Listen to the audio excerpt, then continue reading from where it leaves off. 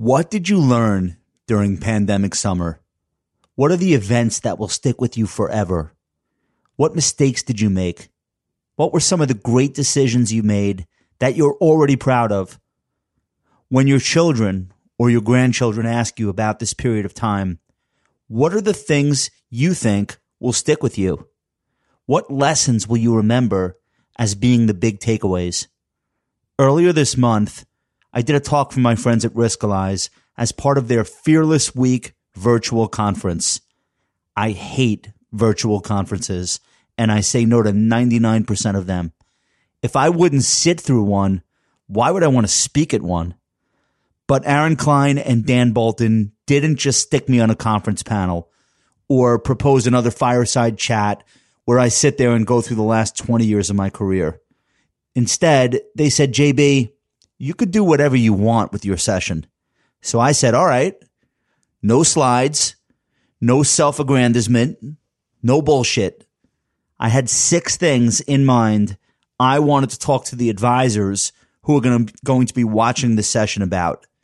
6 lessons I learned during pandemic summer. And I would speak from the heart. And I wanted to say, honestly say how I felt about everything that's been going on. As you're listening to this, I'm in Maine for the first time with my family on a trip I've always wanted to take. We're going to end the summer with a bang and a lobster or two. But I have an awesome show here for you. We're starting with my entire talk that I gave at Fearless Week, made public for the first time. 6 lessons I learned from pandemic summer. And then Michael Batnick comes back. We get into a vaccine trade idea I had, some remarkable stuff about Apple's recent run, how you can survive being way too early to an investment idea, why Twitter follower accounts don't mean anything, and a lot more. So let's do the disclaimer. We'll get right into it. Duncan, hit it. Welcome to the Compound Show with Downtown Josh Brown. Josh is the CEO of Ritholtz Wealth Management. All opinions expressed by Josh or any podcast guest are solely their own opinions and do not reflect the opinion of Ritholtz Wealth Management. This podcast is for informational purposes only and should not be relied upon for investment decisions. Clients of Ritholtz Wealth Management may maintain positions in the securities discussed in this podcast. Hello, Riskalyzers. I am a fellow Riskalyzer. My name is Downtown Josh Brown. I've been a client of Aaron Klein and Company since, I think, 2012. So we have used Riskalyze to build our registered investment advisory firm, as I'm sure many of you watching right now have used it to build your practice or your firm. And it's really just been a remarkable partnership between us and Riskalyze. So when Aaron reached out to tell me about the virtual Riskalyze Summit, I suppose is what it's being called, I said, of course. How could I not? I love talking to my fellow Riskalyzers in the advisor community. So here we are. I'm going to do 6 things that I learned from the pandemic. And some of the stuff is professional. Some of it is personal. I hope I make some points that are interesting to you. I hope that there are some things I say that you agree with, but there will probably be some things I say that you might disagree with. And that's okay too.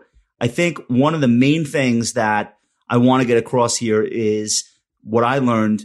One of the main things is that the world doesn't work the way you expect it to. And I think that that is the key takeaway from an investing perspective. And I'll explain to you why. If you were to go back and talk to yourself in December of 2019, and the 2019 version of you said to the time traveler version that came back in time, I want you to tell me what is going to go on with the economy in 2020 so I can better figure out my client's asset allocation or my investing strategy or what kind of guidance I'm giving people about what's going to go on in 2020. The time traveler you, okay? So let's say the time traveler Josh Brown comes back and visits the December 2019 Josh Brown and says, well, here's what's going to happen. The world is going to come to an end in March. They are going to shut down the entire global economy, everywhere from China to India to Europe, all over the United States. Any business seeing customers face to face, whether it's a restaurant, a movie theater, an amusement park, a dry cleaner, a delicatessen, a pizzeria, they're all going to have to close. Nobody can come and nobody can show up for work. On top of that, we're going to have thousands of people every day get infected with a virus that's caused that shutdown. And we're not going to have any way to really treat these people for a few months because the doctors will be unfamiliar enough with the disease that it'll just be trial and error. And there are going to be major U.S. cities and major cities around the world that have too many patients, not enough hospital beds. So the army is going to be called in to turn hotels, convention centers, and college dorms into medical facilities to try to save people's lives. On top of that, kids aren't going to school, obviously. So even if parents have a job they can show up to, they won't be able to unless they could figure out someone to watch their kids. And school's going to take place on the internet. And teachers really have never had any practice doing that. So it's going to be kind of a mess. So that's what's going to happen. And it's going to happen in March. Like all of that is going to take place within a 3-week period of time. And no professional sports and nobody getting on an airplane and literally an end of world as we know, end of life as we know it scenario. So go ahead and formulate any market opinion you want, but that's what's going to happen. And then the time traveler, Josh, snaps his fingers and disappears. In 2019, Josh is sitting there like, oh shit. I guess I'm not sure what to invest in. It sounds like I should probably sell everything and sit in cash and maybe make a will. I don't know. That sounds pretty terrifying. Maybe the most terrifying prediction about the coming year that I've ever heard. I don't think anyone's ever delivered anything quite like that in a chief strategist note. Well, then 2019 Josh gets to live that reality and find himself in August of 2020. And every prediction that he would have made about the stock market during an episode like the one time traveler Josh described would have been completely wrong. In fact, the worst possible place to have been in 2020, with a couple of exceptions, would have been all cash because the world doesn't work the way you expect it to. And even if you have the inputs, even if you have all of the variables for the economy and politics, geopolitics and whatever, that doesn't necessarily tell you what the reaction will be in stocks, in bonds, in commodities. So let me fast forward.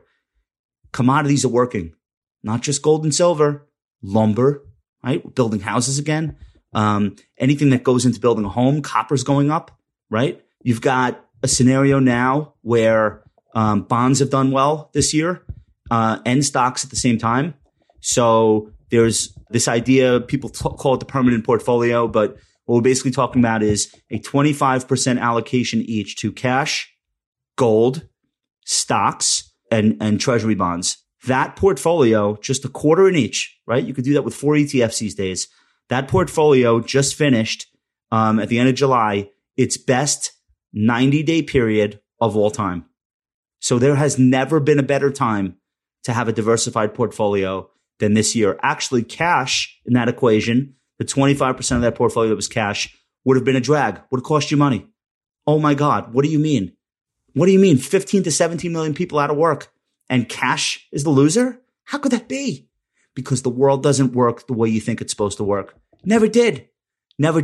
And this episode that we've all lived through, Riskalyzers, is proof positive that no matter what you think is coming in the future, you need to have a durable portfolio that can work in any environment. You can't make a bet on one environment.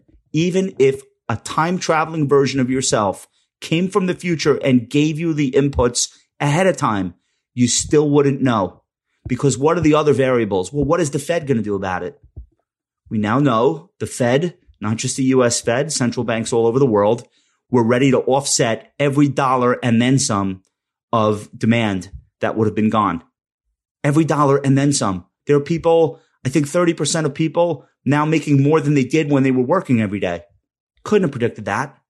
How about the political response? the Treasury sending money directly into taxpayers' bank accounts.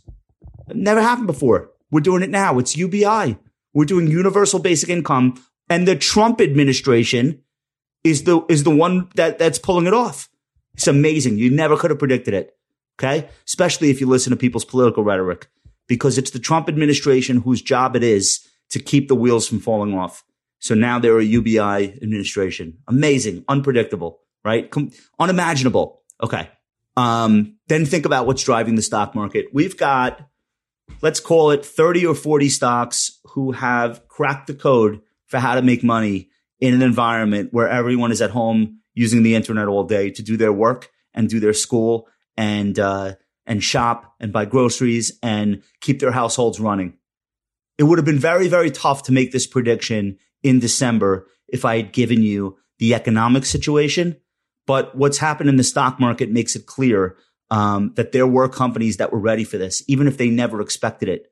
They were set up. Cloud computing, software as a service, cybersecurity, video services, and then all the entertainment stuff, Netflix, Disney. So we are just in this remarkable time where we've had this reaffirmation about the power of capitalism, right? Risk finds a way.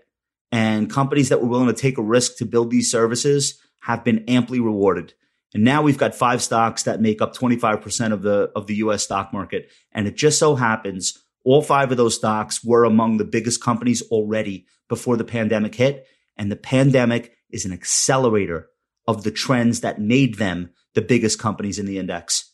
You would part with many things before you would part with your iPhone. I think we all agree on that. You would give up on many services before you would give up on Amazon Prime right now, right? Or Amazon Web Services if you're running a business in the cloud.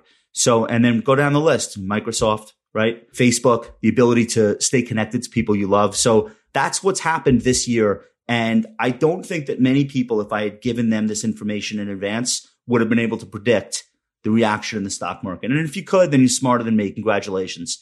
The good news is most Americans have exposure who are invested, have exposure to these mega trends. They already did. If they owned index funds, again, these were already the biggest weights. And all that's gone on this year, with the exception of a huge short-term bear market at the end of March into the beginning of April, all that's gone on this year is adoption that would have already taken place a year from now, 3, 5 years from now, just got accelerated.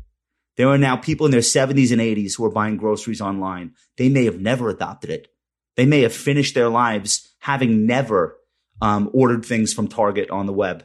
But now they have the apps on their phone and it's all happening. So this is the world that we're in, and I don't foresee it changing very much. So this is the second thing I want to talk about. Work as we know it has been fundamentally altered forever. I'm a business owner. Ritholtz Wealth Management, the firm that I am the CEO of, has 32 employees. We built the firm remotely.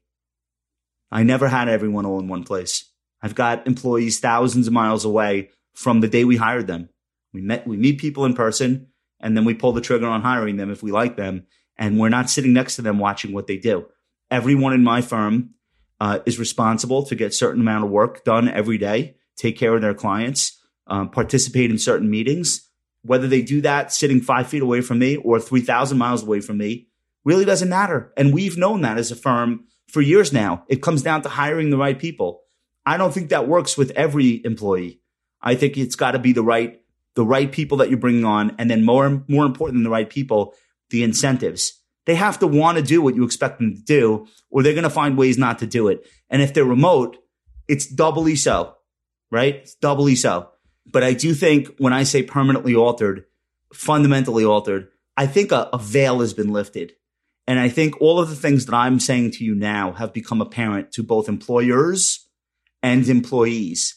And the work-life balance of the future will not go back.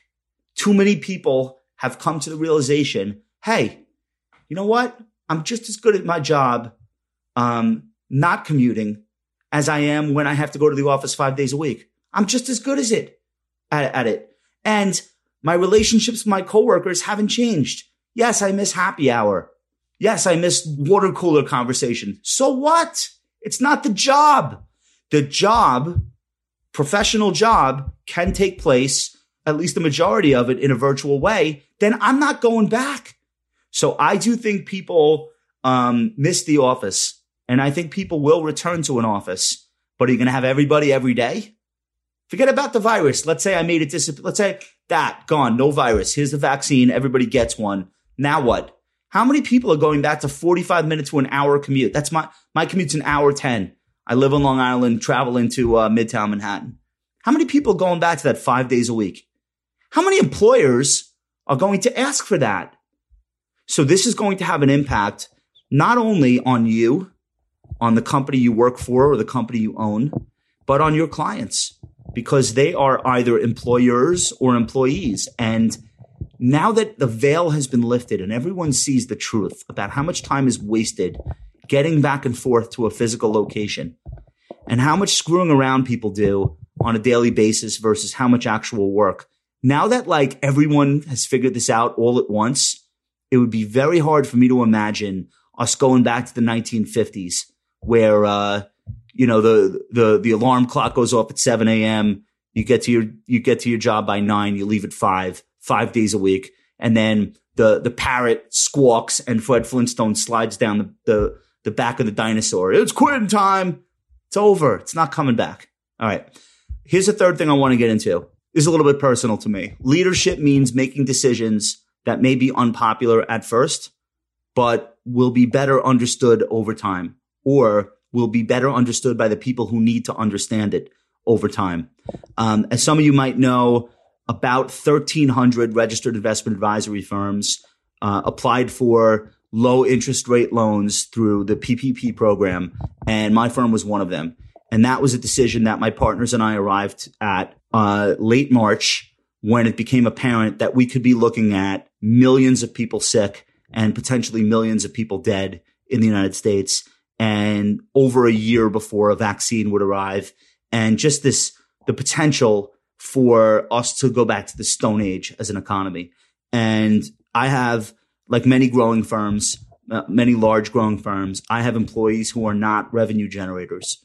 That doesn't make them any less valuable to us. In fact, they are the glue that keeps all the revenue producing advisors able to do what they do. So these people are very important to our business professionally.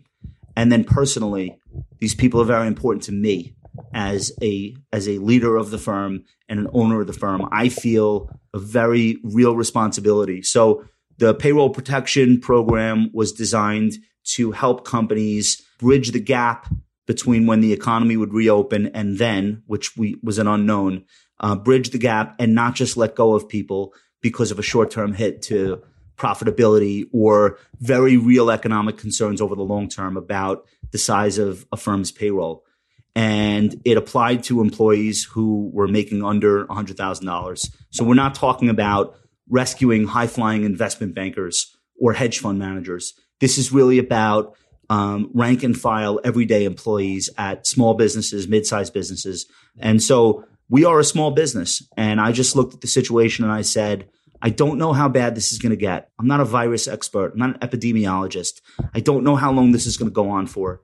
I don't know what's going to happen to the economy, but everything I'm hearing sounds terrible and getting worse at that time. Just a black hole of illness, death, hospitalizations, questions about what to do. And I just said, if I don't take a loan now and I need one in 6 months and I haven't done it, I'll never forgive myself. If I end up in a situation where I have to tell people, and again, not high-flying billionaire people, if I have to tell the people who've entrusted me with their careers that I have to let them go in the middle of a pandemic and recession, I will never forgive myself. And one area in which I had failed as a leader was arranging financing for contingencies like this in advance. So we have no credit facility with banks. We always thought the responsible thing was don't spend more than you make as a business and pay off all your bills. So that's what we've done for almost 7 years. So I just didn't foresee a scenario where I would have to have credit lines or whatever with banks. I always said, now we run the business very conservatively. Turns out I had it backwards. I was wrong. The conservative thing to have done would have been to have a line of credit ready for an emergency like this. And I failed. I didn't know better. Nobody had ever told me to go and do that. I had never been given that advice or that guidance. And it didn't occur to me. I thought we were being conservative. We were being the opposite. We were risking our future by not having these things in place. Not that we could have predicted coronavirus, but for any reason, we probably should have had a line of credit established. So we didn't. So we called our bank. They explained how it worked. We're a partnership. We're an LLC. So basically, any debt that we take on flows through to the owners. So basically, me and Barry would be on the hook for the money, which was fine because running this firm is the bet of my life. Why wouldn't I do that? Right. So if it came down to me going into debt, but being able to assure all of my employees, you guys are going to be fine, that was an obvious move for me to make at that point. So we did it. We applied. We meet all the criteria, obviously. We're a small business, have no private equity capital, have no outside shareholders. We're in good shape financially, but the attestation is for economic uncertainty. So we did it. And I thought that was leadership. I still do. But at that time, I said, you know what? I got to do this because I have to plan for a worst case scenario. That's my job as the employer. So I did it. And almost 10% of the industry did the same thing that we did. 1,300 firms. I think there were 13,000 or 14,000 RIAs. So everyone was thinking the same way. Some firms didn't need to. I think what's interesting is a lot of the larger firms applied, but because size has nothing to do with it, the larger you are, the more employees you have to protect on your payroll. So we saw a lot of firms like ours that had many employees who are in a capacity where they themselves don't generate revenue, and they knew that they wanted to protect their employees. And so that's what they did. That's what we did. And when we filed and told everyone in our regulatory filing, hey, we borrowed under this program. It's our debt. Nobody else is paying it. We're paying it. But due to economic uncertainty related to the pandemic, we thought that we had to do it. There was a mixed reaction. And there were a lot of people that, without even understanding the issue and without even putting themselves into my shoes, there were a lot of people that just like, oh, it's that guy from TV. I hate him anyway. Just like flipped out over it. And then there were people that raised legitimate issues. And I spoke to a lot of people that raised legitimate issues and like critics. I spoke to them and I tried to understand it from their perspective. And they made good points too. But I think leadership means you make a decision like that. You recognize the possibility that it'll be unpopular, but then you also say, you know, I might just have to live through this unpopular decision because I'd rather do this than do nothing and risk having to fire people. And I think that would be worse. So the good news is the world did not fall apart. The economic uncertainty still exists. The stock market recovered, but that's not the economy. There are still many parts of the economy that are under severe strain and millions of people who are under severe strain. But fortunately, our business is not in that category. We've performed. We've kept all of our clients on an even keel. We've brought on new clients. By and large, we've done a very good job navigating through something that's very unprecedented. And so the moment we were able to, knowing that we'd be able to look out for our employees, we made alternative arrangements for financing and we paid back all of the loan that we took from the bank. So it was quite a learning experience for me as somebody who's never owned a business before and has never been the CEO of anything before.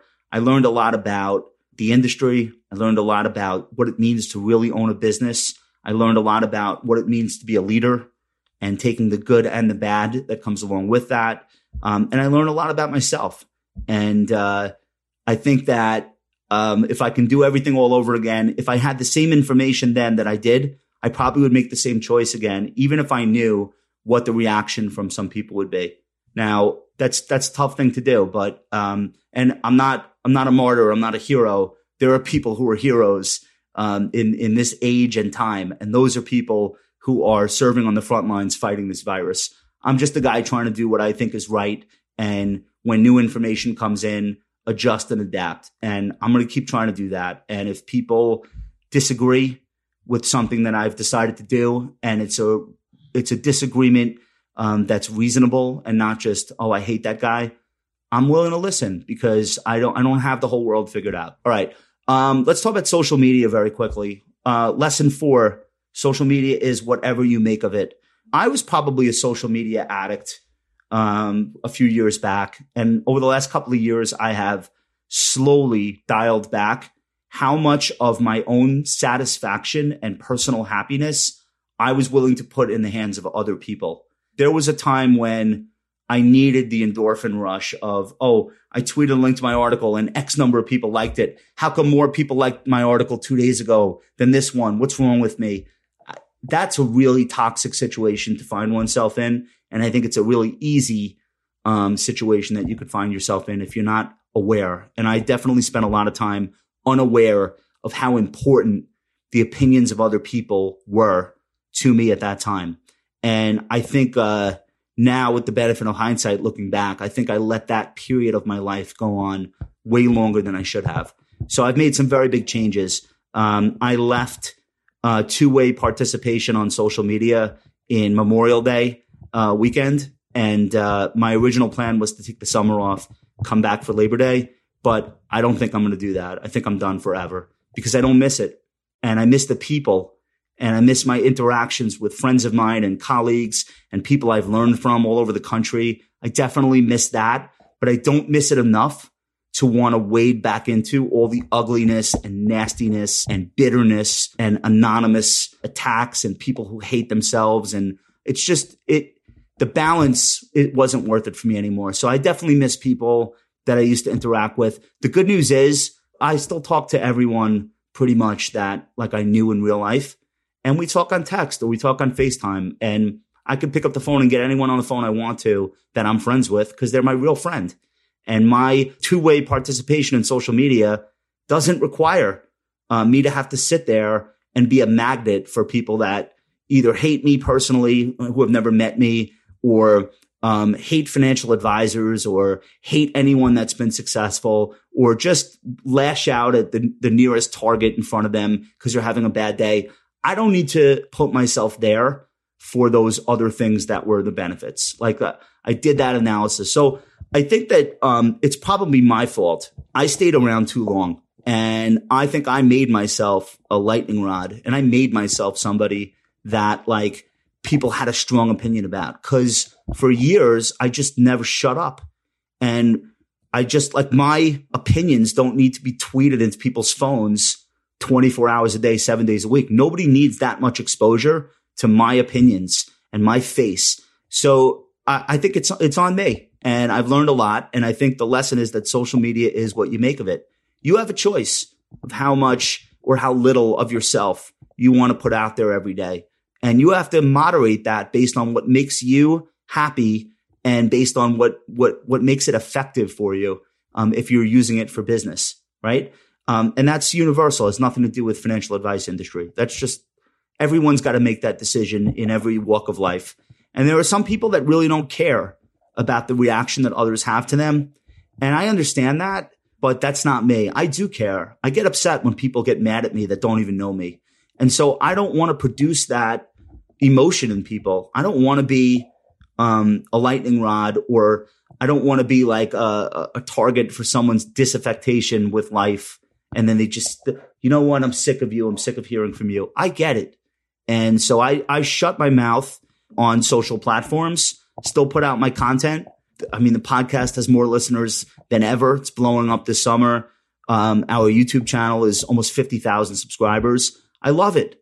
And people can leave comments, but I'm not required to respond or react or mix it up. So for me, it's the best of both worlds. And as much of it as I miss making jokes, joking around with people, learning from people, I have many other ways to accomplish those things. So I would just say, if you find yourself unduly influenced by the reaction that you're getting on social media, and either it's making you too happy or too sad, maybe do less. Maybe do less. Maybe give up on some of the platforms that you used to use, and see what happens. And you might not miss it, or you might grow out of it, or you might, from a distance, look back and say, "Oh my God, what was I doing?"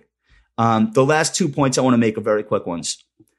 The fifth thing I learned from this year, knowing who your real friends are is gold, and being a real friend feels better than having a real friend.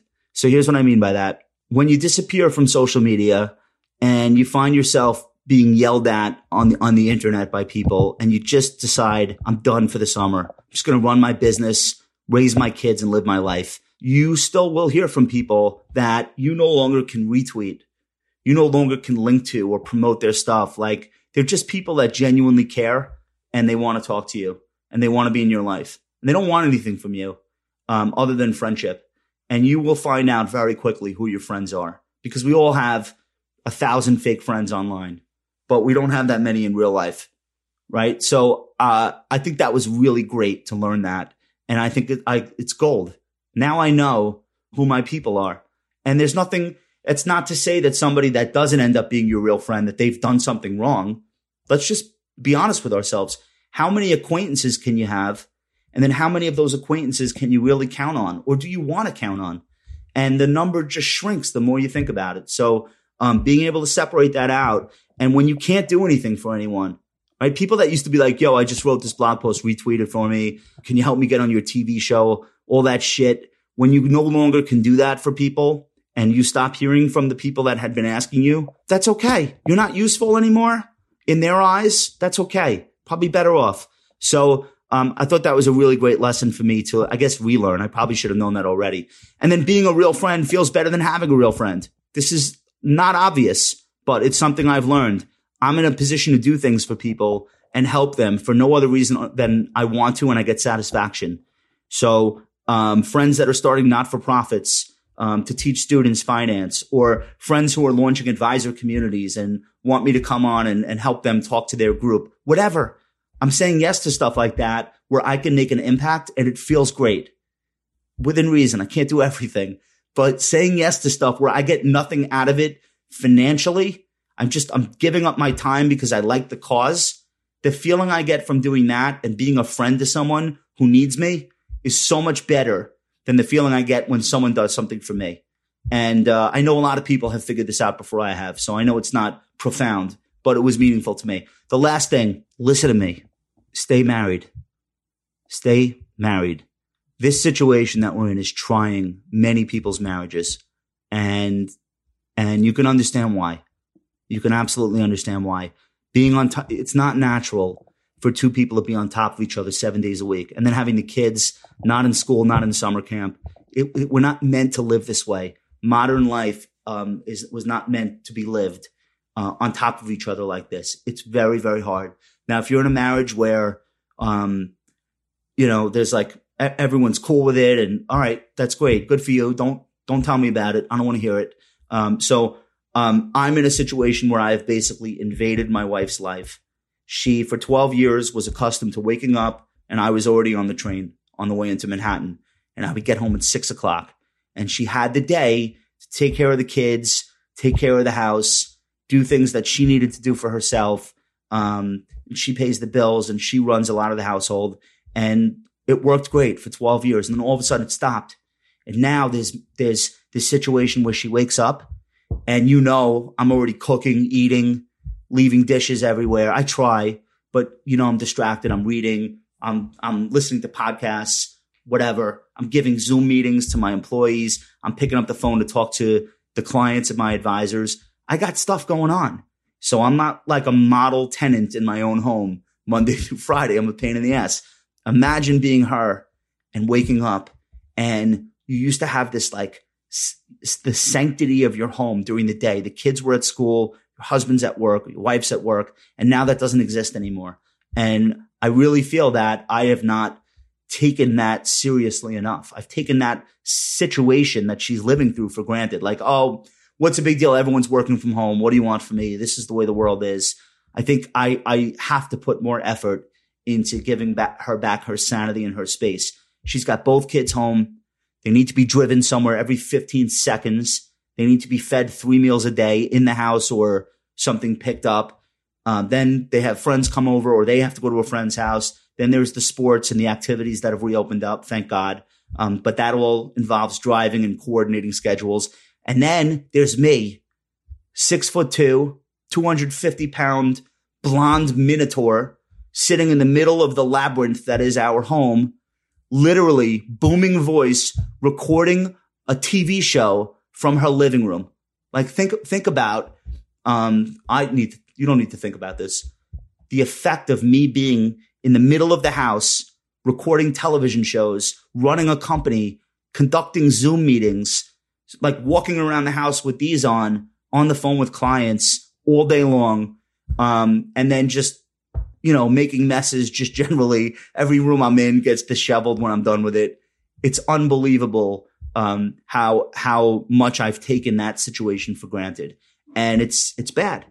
And if you do that in your own relationship, it's not going to lead to anything good. So I have learned this lesson. I'm in the process of figuring out alternative workspaces.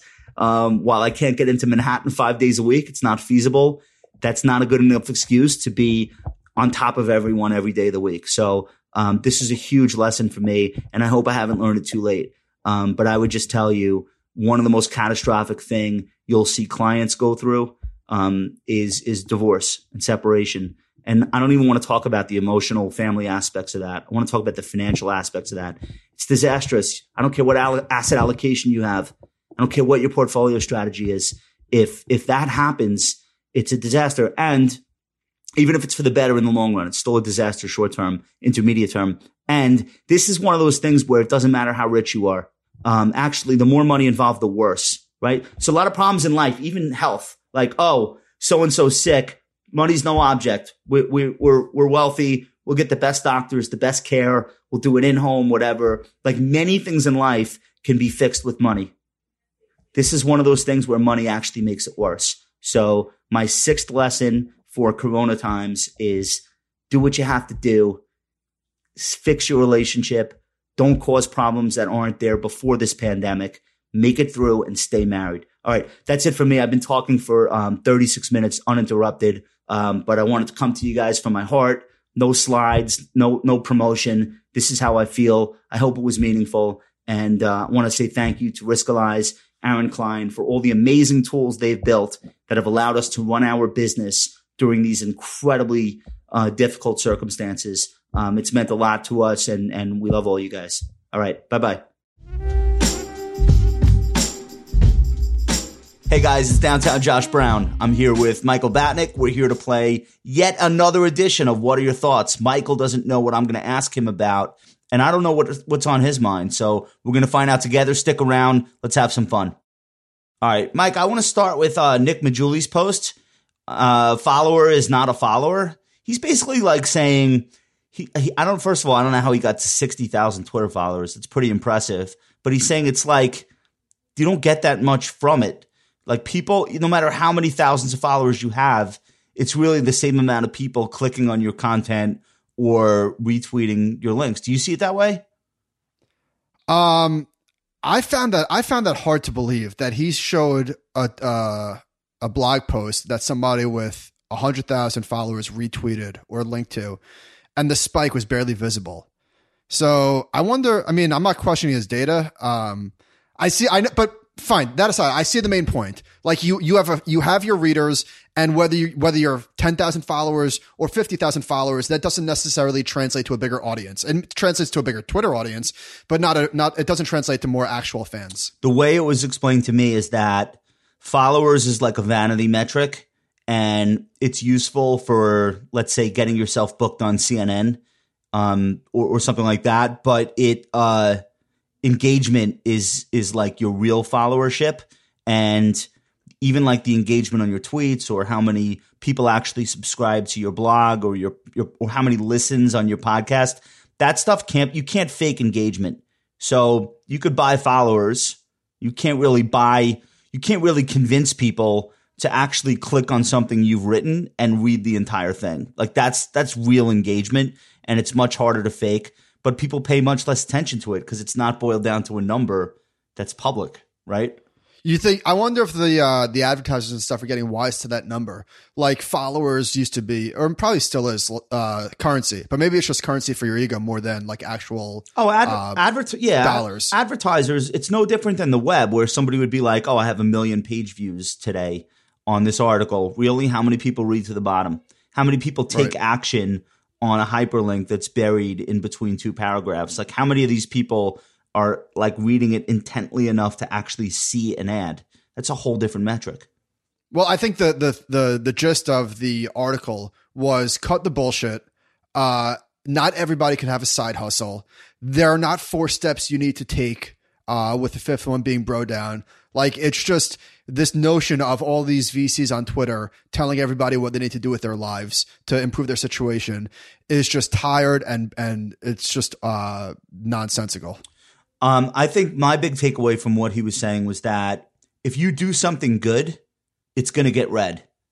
And it has nothing to do with if you have 30,000 followers or 60,000 followers. If you do something that, if you phone it in, like if you put up a post that it's apparent that you didn't put a lot of effort into, people just aren't going to, they're just not going to click it. It doesn't matter how many followers you have. So like Al Tucher's post last week, which was just flawless, perfect, got like a bazillion views because it was such high quality. Is that what you're saying? Yes, that's exactly what I'm saying. That's exactly what I'm saying. All right, what do you got? All right, so I am a fan and a follower of Corey Hofstein's. He has season 3 Flirting with Models podcast, and the last episode was with Cliff Asness, and it was really great because Cliff has been on a million podcast stages, and you've seen it's the same questions over and over. But Corey really went deep. Well, what do they always ask? What do they always ask Cliff? What's the same question that he always has to answer? Talk about the quant quake, your start of the business, right. Is value dead? Just the same stuff. 06. Yeah, just the same stuff. Yeah, okay. So anyhow, one of the things that Cliff said was being right and surviving are not always the same thing. And I thought about like John Paulson, for example. He shut down his gold fund like probably, I'm guessing, I've lost track of time. Is it a year ago? Maybe not even. Like right before this epic gold run. And so he couldn't survive. He was right. Eventually, he couldn't survive. So this is something that investors battle with all the time is I'm not wrong, I'm early. How, if you are so sure that you're right, but the market is telling you you're wrong, how do you survive? You survive by becoming a family office. I'm not even joking. Why the Stop it. Stop it. Hold on. Retail. Stop with the F-bombs. Two things. Why would you become a billionaire hedge fund manager only to keep on answering to people? Like if your game is long term, you want to beat the market, and you know that in a lifetime there's probably only 2 or 3, if you're lucky, extraordinary opportunities, and that's capitalize them, you're probably going to have to look wrong for a while before they actually pay off. And that's just the nature of the beast. Then, like, I just never understood this. Why not just go do that? And a lot of them have. Forget about Paulson. I'm talking about people watching this. What could they do? How could they survive? People watching this, if they're managing other people's money or if they're managing their own. Or their own. Oh, just shut your mouth. If you have conviction, then don't back yourself into a corner publicly about what you're like. Don't pound on the table and try to get other people to listen to you. The number one thing that I have learned by being hardcore in the public eye with investment opinions is you can't care how many other people agree or disagree with you. You can't. You cannot get triggered by other people having the opposite point of view in investing. Because guess what? There's only one referee. The referee is time. And so it doesn't matter if you're right and I'm wrong. Time is going to decide what the truth is. And so how do you survive? Well, number one, shut up and stop fighting with people. And if someone disagrees with you, say, okay, you might end up being right. That's okay. I'm not mad about it. I don't care that I'm a bull and you're a bear. Who gives a shit? That's how you do it. No? Yeah, I mean, I would say that is very good advice. Use technical analysis. Don't talk to friends and family about what stocks you're buying because that just adds unneeded. You can talk about it. Pressure. Don't fall in love with your own opinions because, especially publicly, because then but that's not practical. You can't change them. People fall in love with their own ideas. So what I think you can do is just position sizing. Don't put yourself in a position where something has to work or you're effed. I'm taking my second technology L in the last year. First was Twitter, which I was invested for 7 years. You sold it. Did you sell near the bottom? Honestly, I think I made a few $100s between no, I averaged down, whatever, but I think I got out of it like break even. Any other tech stock I would have bought, any other, I would have probably made 4x on that dollar. So I just did that with Slack. I'm walking away with like a buck or two in gains after holding it from the IPO, defending it, arguing with people about Microsoft. It's such a waste of energy. I was wrong. That's it. I could have bought almost any other software company and had 100% gain since March. Instead, I held on to this and it's flat, and I'm wrong. And all right. Arguing with people publicly about it only makes it worse because you don't want to back down. It's not even about money. It becomes about it's about ego. It's toxic. Can't do it. All right, this is what I want to ask you. Speaking of, I put on like a vaccine YOLO trade a little bit. I wouldn't recommend this to anyone else. I bought Simon Property Group. Talk me out of it. It looks okay. I mean, do you have a stop in, or are you just... You have it up in front of you? Where are you out? I think probably $60 looks like it's been support. And yes. And I would basically say the market has completely thrown in the towel on this name if it breaks below 60. That's like... Yeah. So, all right. So talk me out of it, and you're getting paid. You're getting paid to wait. Well, that's dividend yield of 7.5%. I think the dividend yield is solid. I think it's solid. I'm not gonna talk you out of it. The chart looks good. Let me ask you another question. If it works, what's your out on the upside? Maybe never. Where are you taking profits? It's a REIT. I'll just hold it for the distribution. I own it in a tax-free account. I acknowledge that this company had problems before COVID. But this was $230 in 2019. So you're trying to get married? No. You're trying to get married to the stock? No, but I could potentially fall in love. I'm not in love with it now.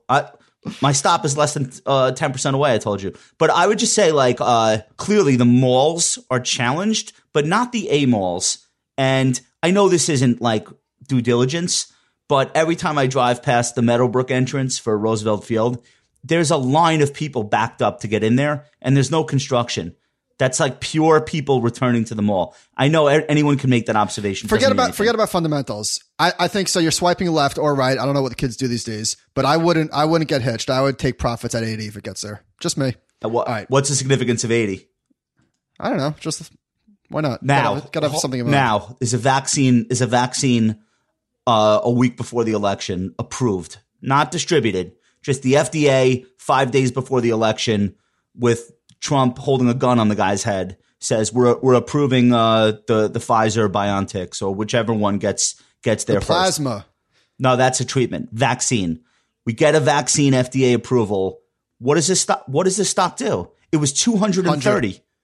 It's got 100. By the way, this is not a YOLO trade. The YOLO trade would have been weekly calls, sir. Yeah, no, I don't. It's a YOLO trade for me because I very rarely will be in something that I don't like long term, just because I think what could happen short term. All right, we'll see what happens. I'm sure I'll get buried. Was that a generational buying opportunity? So let me give you the numbers. The S&P 500 would have to fall 36% to get to the March lows. The NASDAQ 100 would have to fall 42%.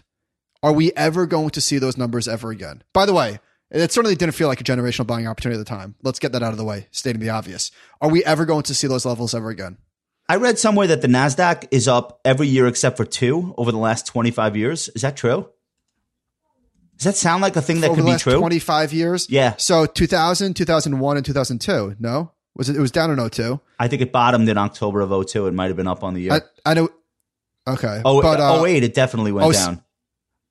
2008. I think it was down once in the last few years. 18. Anyway, whatever. It's had a sick run, obviously. It's almost like Australia never having a recession for 30 years. I think they had one this year. It's an unbelievable record. So I don't know. I do think it's a generational bottom because it just seems to me that even if we have a resurgence this fall, we're not going to have a crash. I do think there will be very severe correction, but I think some stocks will be treated differently than others. In that moment, everything went down. And that's a really hard situation to perpetuate for long. You very rarely have market events where everything just goes down indiscriminately that much. 30% in a waterfall like that is going to be tough, especially now that people have learned to differentiate the impact of the health crisis on different types of companies. I don't know. Do you see it that way? Well, I think that even if we do get a second wave, the reaction is not going to be as severe to the downside That's as it was the first time, because we've been there. Okay, so we're on the same page on that. All right, so I listened to you and Ben talk about his concept that I guess he wrote this for Fortune or for Bloomberg, that crashes and recoveries are going to be faster in the future, and that we need to detach ourselves from I'm a seller. This notion that bear idea. markets have to go on for years. You don't think that's reasonable? No. The data is against you, though. Recent data, yeah. Well, I mean, why wouldn't we rate recent data more highly? Why wouldn't we look at recent data as an exponential moving average? So take the last 10 bear markets, and they seem to be shortening in length, not severity, in length of time. We are processing the business cycle faster. A lot of that is because the Fed has become more activist. These are undeniable things. Why would a bear market in the future take longer for the public to react to, both negatively and then positively? I just don't think that bear markets are going to be measured in days and months forever. I think it might change a while. It might take a while for that to change. But this idea that you don't think that we could have a 30% decline and then not hit new highs for 7 or 8 years? Do you think that's No. I do, but you're still not technically in that bear market, are you? If you recover somewhat, you're saying a 30% decline and then stay down? No, we could recover half of it. I'm just saying, I just think that that's like the stability leads to instability argument. I don't think that's a permanent feature. I don't buy that for a second. I concede that there's no reason we couldn't have a 5 year period of no returns whatsoever. That's happened within my career. I've seen that already. So what exactly are you saying? So what are you saying? I think the recession part of it, I think the Fed reacts quicker and more boldly. And every time the powers that be react to a recession or a market crash or whatever, they seem to be doing it bigger, better, faster, and with more determination. And that makes sense. It's because they're learning what tools do what. Shouldn't they get better at responding to recession? So I think they have. It's undeniable. Yeah. So I don't think we need to go through 7-year depressions anymore. I think we just have to have regular bear markets, regular recessions. But I think investors have become more conditioned to see the other side of them. So what ends up happening is they end up buying stocks sooner than they would in a normal recession, especially given we now have this caste system where people in the top 10% are barely even affected by recessions. And so they're the ones doing the buying of the stocks. So they're the ones telling their financial advisor, yeah, I get it. Everything's going to suck. They shut down the economy. Buy some Disney anyway, because I think 2 years from now I'm going to take my family there and everything will be okay. That's not regular people doing that. But until we get a 20% and bounce and then don't make new highs and then we fall again, it takes a while for that psychology to change. So yeah, right now they've been conditioned to buy every dip. I don't think that's permanent though. So this is more than a dip though, Mike. This is a crash. And we have data from Vanguard saying that people didn't even budge. At Vanguard, they're well-behaved investors. So they're not a good example of every investor. But look what the other type of investor did. They threw themselves whole hog into day trading on the backside of a 30%, 16-day, 30% bear market. You know what the general public did? They didn't say, oh, stocks are for assholes, I'm out. They said, I want more in than I've been for 12 years. They funded day trading accounts and they just went absolutely hog wild. And it's not just kids. I know grown-ass men doing this shit all day long now on their phones trading. So I do think the investor mentality is bring on the recession. I can't wait to trade it. Right now, that's not permanent. That's all I'm saying. I agree with you. Right now, that's what it is, obviously. All right. Yesterday, I wrote a post called King Apple, and the distance between the biggest stock in the S&P 500, which is Apple, and the second biggest stock, which is Amazon or Microsoft, is now 30%. So Apple is 30% bigger than Amazon. That spread, I almost feel like my data is wrong because it's so on the button. That spread has gotten to 30% where it is today, 3 previous times, and every other time that came down sharply. How did it come down? The second stock catching up or Apple catching down? So I only looked at Apple. One time Apple came down hard. It fell 35%. The other two times didn't mean anything. So I don't think that this necessarily means anything for Apple. But if you just look at like so this is a crazy stat. So since over the last 56 sessions, Apple has added $760 billion in market cap in 56 sessions. Now, granted, it's from the lows, and I'm going to cherry pick another data point. But in January 2019, which is not that long ago, Apple's market cap was $700 billion. So it added more in market cap, and I'm having fun with data. It added more in market cap over the last 56 days than it did for its entire value in 2019. That's extraordinary. And I guess the question becomes, where did that money come? Where did the $760 billion incremental dollars now comprising Apple's market cap? I'll tell you. It came from Berkshire Hathaway. Multiple expansion. So the PE ratio forward and backwards is going vertical. So now it's 38 times trailing 12. Yeah. And what was it at the time? 15? I'm just eyeballing it. The last few years it traded at, as low as around 10 or 12 and as high as 20. Yeah. When it was 12 times earnings, and you backed out the cash on its balance sheet, which was much less than it is now, but still a lot. I think it was like in real life, like 8 times earnings. By the way, I feel like that argument was like in 2013 and people were like, yeah, back out the cash. Yeah, it's not LOL. cheap. Well, who's laughing now? Right. That's when like David Einhorn was buying it. And he's just like, I don't understand. This company's 8 times earnings and every one of you has an iPhone in your pocket. What's wrong? Well, we found out what was wrong. People had to wake up. 37 times earnings. Yeah. I sold 20% of my Apple and 20% of my Nvidia, and I didn't do it as a call on the price of either stock. They just had gone up so much that they became huge parts of my IRA. Like first of all, I'm hugely exposed to Apple through the firm, through my retirement account, through every index fund I own. So it's not like I'm really walking away from Apple, but I have like single position in Apple and Nvidia. Nvidia's up, I don't know, 700% in the last 5 years. Apple's up 400% in the last 3 years. And they ballooned relative to every other individual stock I own. So I had to sell a fifth of both. And I almost felt nauseous selling it. They were both breaking above 500 on the same day, 500 per share. It's really an extraordinary thing to watch.